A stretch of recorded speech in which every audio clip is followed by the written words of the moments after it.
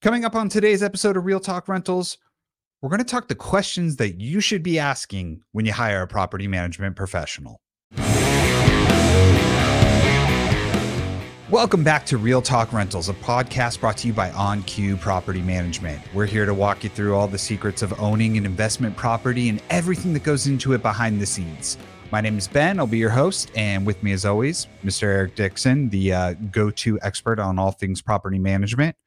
And we're going to be testing that knowledge today, sort of, because we're going to walk through what you should look for when hiring a property management professional.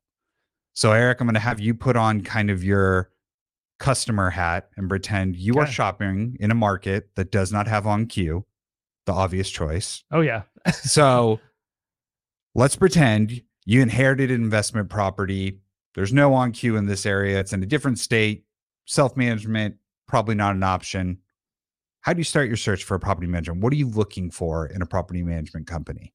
All right. So yeah, I'll put on customer hat. And then as you're saying that, I'm reminiscing for the first 6 or 7 years here, I was the sales guy who would sign up these new clients or meet with them, answer their questions and so forth.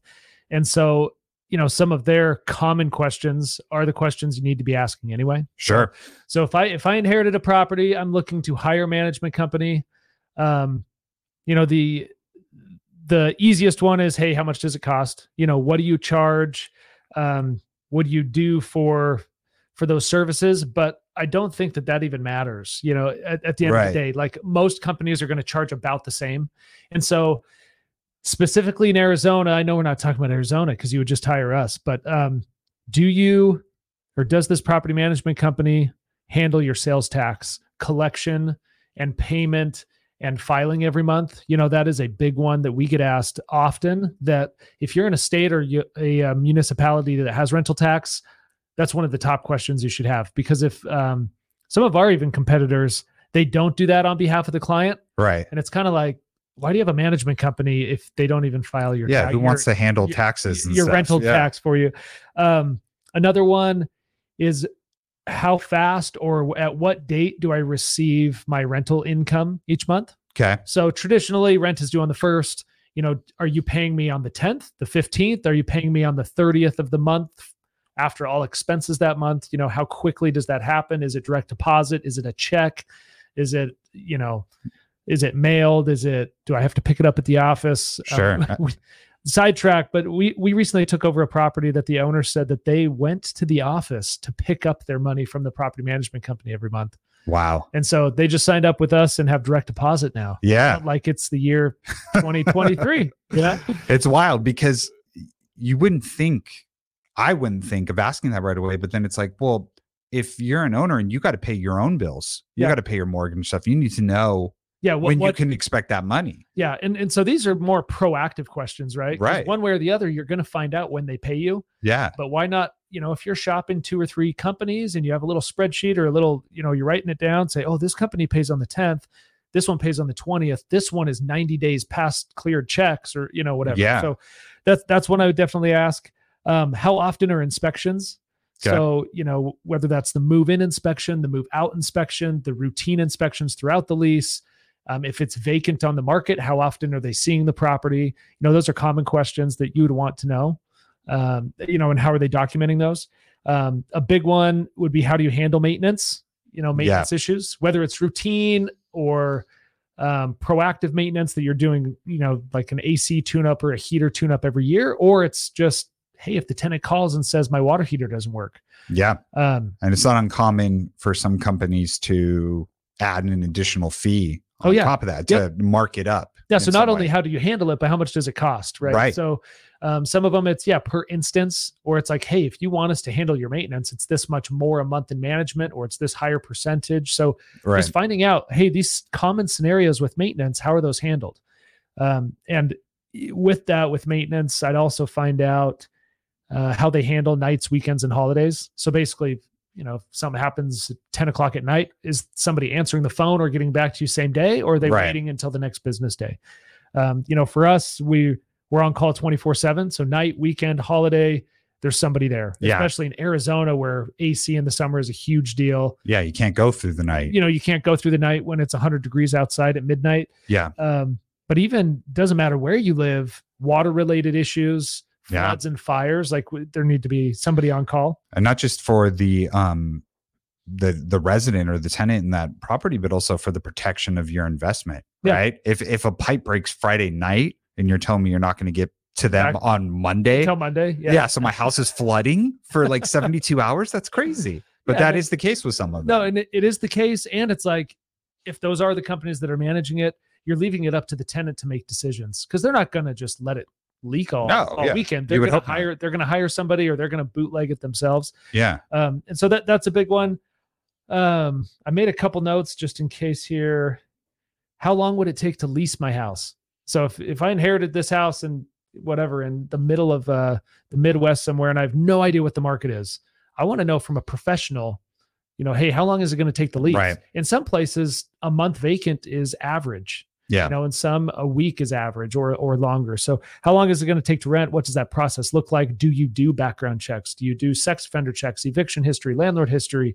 Do you check their pay stubs? Do you check their bank statements? All that stuff. So how in depth is it? That's got to be like talking to Matt, friend of the podcast, as I call him. He says that's his number one question is like, how long does it take to get someone in my house? Oh, yeah. Because to them, they're like sitting vacant. Again, we hit it hard every week, but vacancy costs them the most. Yeah. They've got mortgages, utility bills, HOA dues.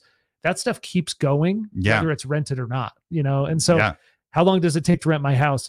You'll find out that the company that could rent it the quickest to the best tenant, balancing that, is likely going to be just as expensive or less expensive than somebody else. Sure. Because vacancy is going to be limited. So even if their fees are a little bit higher, they may save you more money because they'll rent it quicker. Right. So I take that into account. One thing that's important to us that I would want to know is if you have a physical office.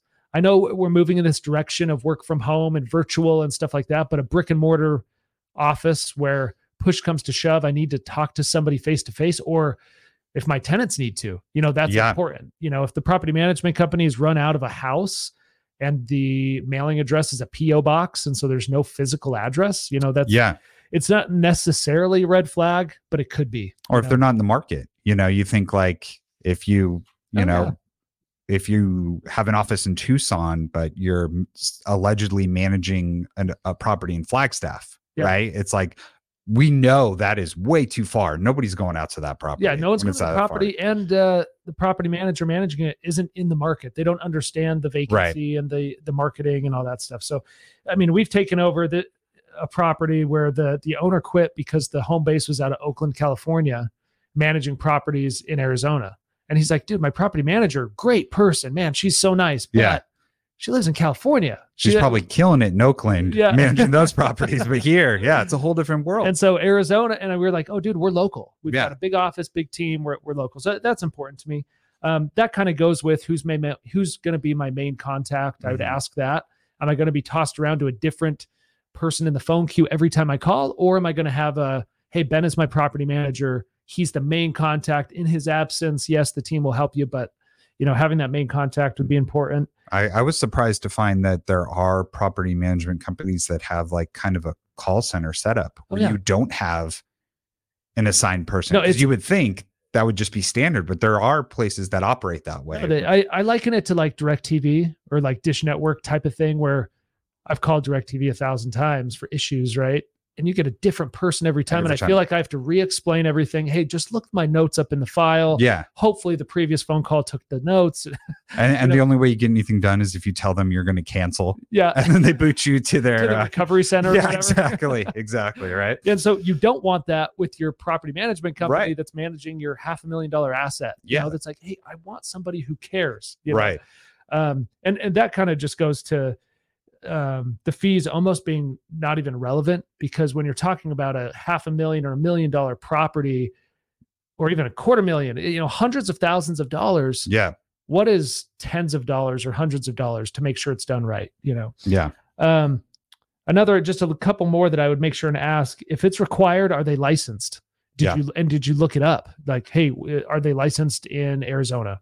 For example, I'm the broker in Arizona for the management company. And so and then underneath me are the licensed property managers. And that's a requirement in Arizona. And then what's your take on pets? You know, and so pets are a big thing. We hit it hard in the podcast, but 75% of our tenants have pets. Yeah. Just this week, my dad, we managed a property for him, and it rented in about a week and a half. He's super excited. And they had 2 pets. And my parents aren't pet people. You know, they've never had pets. I grew up in a house without pets. We love pets that aren't ours. That's kind of what. Yeah. You love to visit them. Dogs. I love visiting dogs. Yeah. I just don't. But he's like, oh yeah, the first applicant, they were great. They qualified, and they had 2 Chihuahuas. Awesome. And it rented quick because he was open to pets. Sure. So would you say from a property management inspection point, then you'd want them to know, like, do they have a policy in place? Yeah. Do they have a policy or a recommendation to follow? Right. Because if you go into it blind, I want no pets. Well, you want them to say, hey, if you do no pets, it's not going to rent. Or, hey, you actually don't need to. Or, hey, most of our properties do accept pets, or whatever it is. Or if you have pets, there's a pet rent, an extra amount to cover that. Yep. And so those are the type of questions, though, you're going to want to call and kind of shop these management companies and say, hey, let me ask them these 8 or 9 questions, see how comfortable they are answering them, see if it's black and white, or if they're kind of just like, oh yeah, Ben, we can do whatever you'd like. Then it's like, that's too generic. I want somebody who can say, no, this is what we do. We pay you this month. These are our fees. Yes, this is what we do with pets. Right. This is our application process, and go from there. All right. Well, my next question, I feel like you've hit on it a bunch in that thing, but how important is fee structure in this process? There's that seems to be, I said lease up was the most common question, but probably number one really is, how much does it cost? And that is common too. They'll just call and say, what are your fees? Oh yeah. Or we get emails. I get them. People send emails, fill out our forms on the website, and those all come to me, and I get 10 a day. Can you just send me your fees over? Yeah. And it's kind of like, there is value, obviously, in getting the best value you can for the service. And we want to provide a good value, but we also want to explain the value proposition before we tell you the fee. So you understand, OnQ does it like this, or property management company B does it like this. And so I can't speak for companies out of our market, but I can tell you that most companies are within a pretty thin margin. We're about the same. We charge differently for different services. Yeah. But you have to look at what those fees include. So even if we're the same cost as somebody else, we provide more value. And so you want to look at like how important that is. Again, and I'll hit it. This is the second time in 10 minutes, but the intangibles and the vacancy is going to cost you way more than the fees for a management company. 1 month vacant will cost you more than your annual fees oftentimes. Sure. If your rent's $2,000, your annual fees are less than that to do everything. And you could do all the bells and whistles. So you want to make sure you have a property management company that can deliver on all of the things that they do, all the services quickly and efficiently, so it doesn't sit vacant for 3 months. If it sits vacant for 3 months, they could, they're going to make it up, or you'll lose and they'll still get their fees. I would say the one thing that doesn't necessarily cost money, it's an intangible, is the communication and the response time. Right. So kind of gauge that as you're talking to either the salesperson or the property manager, whoever you're talking to. If they're taking 4 days to get back to you and you're a brand new customer, not even signed up yet, it's a red flag. It's a red flag. The writing's on the wall, right? Like they're going to take 4 days to get back to you. If they're on the ball, and there are cases where the salesperson's great and the property manager's not, but you'd like to think that as a company, the culture is the same and across all aspects of the business. Hey, if they respond, the property manager's got to be the same way, Yeah. And then I would just make sure that there's transparency so that there's no hidden fees, and I make sure to, read through the owner's agreement or the management agreement and say, oh, Ben explained to me all these fees, but what are all these ones in fine print on page 2, like in the bottom right corner, Yeah. And just make sure the transparency is key, I think. Yeah. Kind of related to this, I years ago worked for a burger restaurant. It's In-N-Out. I worked for In-N-Out, right? If you're on the West Coast, In-N-Out. And people a lot of times say, why don't you guys have a dollar menu? And they would say all the time, a double, which is kind of their main burger, a double is worth what it costs. That's it. Like what you're going to get, and they charge, are they the most expensive? Not by far. Are they the cheapest? Not even close. Yeah. But they say this is what it's worth, and we're not going to discount it. Yeah. We're not going to give it away for cheaper because we know what it's worth. And there is value in that. I think when you go places, if someone's willing to say, oh yeah, we'll only charge you $5 a month, it's like, okay, why would they only charge me $5 a month? You know, what are they getting out of this? Yeah. And I guess there's a customer for every scenario, right? Like even with the burger, like how often do they go in and somebody's like, oh, so you're not going to give me a discount, and they walk out. Yeah. Like, no, usually they're like, do you know what? Okay, I wanted to ask to try and get a discount, but I'll get it, you know? Yeah. But there are some people that are like, no, I just want the $1, what is it? The McDonald's burger that's $1. Yeah. Cheeseburger. It's like, it's the cheapest. It's still food. I'm still going to get full. And they'll be perfectly happy. And they'll be perfectly fine, right? But it's kind of like, well, we didn't want that customer anyway, because we can't please them. We can't lower the price or whatever. And that, that's a great analogy. A burger is a burger is a burger. Just like management companies is a management company. We all kind of do quote the same thing. Yeah. It's just the quality, the efficiency, the bells and whistles, the technology behind it. That's all what's going to make the difference. Okay. So you've talked me into, we're signing up with this company. You've made your decision. Perfect. How do you know they're doing a good job? Like, what would you as a customer look at and say, okay, I'm satisfied with this experience? Yeah. And the question that comes to mind is when clients will ask, especially right before they sign up, they're like, well, look, Eric, everything you've said is great, but how often are we going to hear from you? Or how often are we going to hear from my property manager? Yeah. And I always tell them, I'm like, the less you hear from us, the better things are going. Right. And they chuckle like, ha, ha, ha. No, but seriously, how often am I going to hear from you? And it really is like throughout the month, if you're getting your monthly statement and your direct deposit every month, that means there was no maintenance, rent came in on time, and everything's good. And so it's like, you're going to have months and months and months. You could have months and months and months, maybe even the whole year if they pay on time and there's no maintenance issues. Sure. We like to check in a few times on top of that, with routine inspections and different things. But I'd say at a bare minimum, you want to make sure, am I getting interaction, whether it's a phone call, an email, or an automated statement, at least monthly. Right. Very minimal. And you have to assume that, hey, if I get my rent check on time and I get my statement and my direct deposit or my check in the mail or whatever you're doing, that has to mean everything is going smooth. Yeah. And what happens is when you have a new relationship with a property management company, you're slowly building on trust, right? And we have this when investors will come and bring on, especially like a dozen or 20 or 30 or 50 properties. Right. It's a big, huge move over. And over time, we build this trust. And now we're 2, 3, 5, 10 years into managing this portfolio. And it's like the owner and the property manager are friends, and they're going back and forth. And it doesn't mean you have to have 50 homes. I only say that out, throw that out there because they are trusting us, whether it's one home or 50 homes, to manage a huge asset and a huge portfolio. And it takes time. It's not the first month you do the first thing right. And they go, oh, do you know what? Take my property, do whatever you want. It takes a lot. And then it gives the property manager bandwidth to make decisions if the owner's not responding. Yeah. They're like, do you know what? I know Ben well enough. He would totally make this repair. It's an emergency. It's under the threshold. We got to get this done. Right. And then you call back, go, hey man, I was on vacation. Thanks for handling that. Yeah. Instead of what are you doing with my money? Yeah. So I love when we create that trust relationship.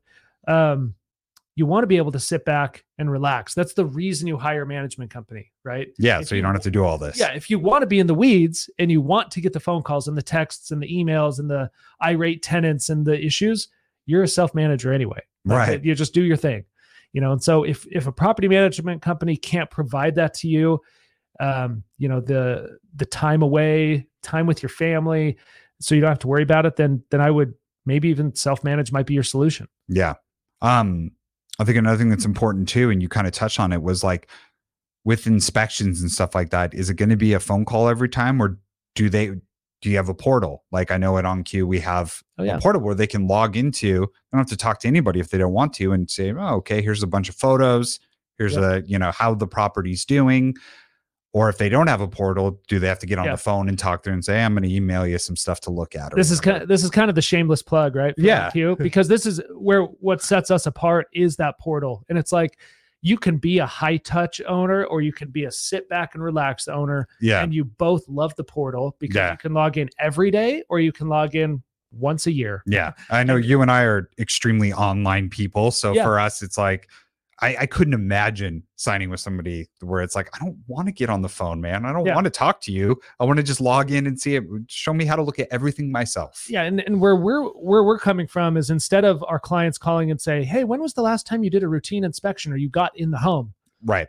Well, log into the portal, go to the inspection tab, and every routine inspection is uploaded there with all the pictures, the dates, timestamps, and it's all in there. Now, if there's issues, pick up the phone. Let's schedule a call. Let's get this going. But a lot of times it's not even issues. It's just like, hey, I was just wondering. Yeah. I was just wondering when the move out is. I was wondering when oftentimes they'll call, what's the lease end date again?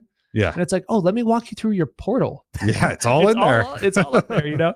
And so again, that's a shameless plug for OnCue. That's not necessarily the reason of the episode, but there are companies that offer very similar solutions or different things that you got to have online access. You should be able to access every single part of your management agreement, your services from your cell phone, your iPad, your laptop. So super important.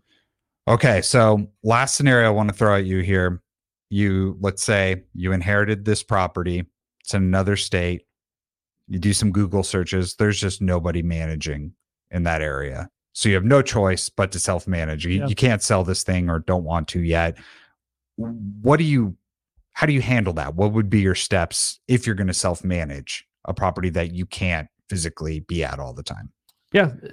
Fair question. I've self-managed for many years, right? And it's hard because I'm biased, right? I'm was an agent, then a broker, management company, so it's hard for me to remove myself, but I experienced managing a home in a fourplex and a couple houses 15 minutes away from my house. It's doable, man. It's doable, but I had access to leases in the MLS. I had, access to agents and friends in real estate. So it was like, dude, this is easy and I can kind of bootleg it and I can kind of run over and get rent, but I had no portals for my tenants. I had to collect cash or money orders or checks that would bounce into my personal checking account. Like it's just like a mess. Yeah. But you can do it and you can make it. You could actually do a really good job self-managing.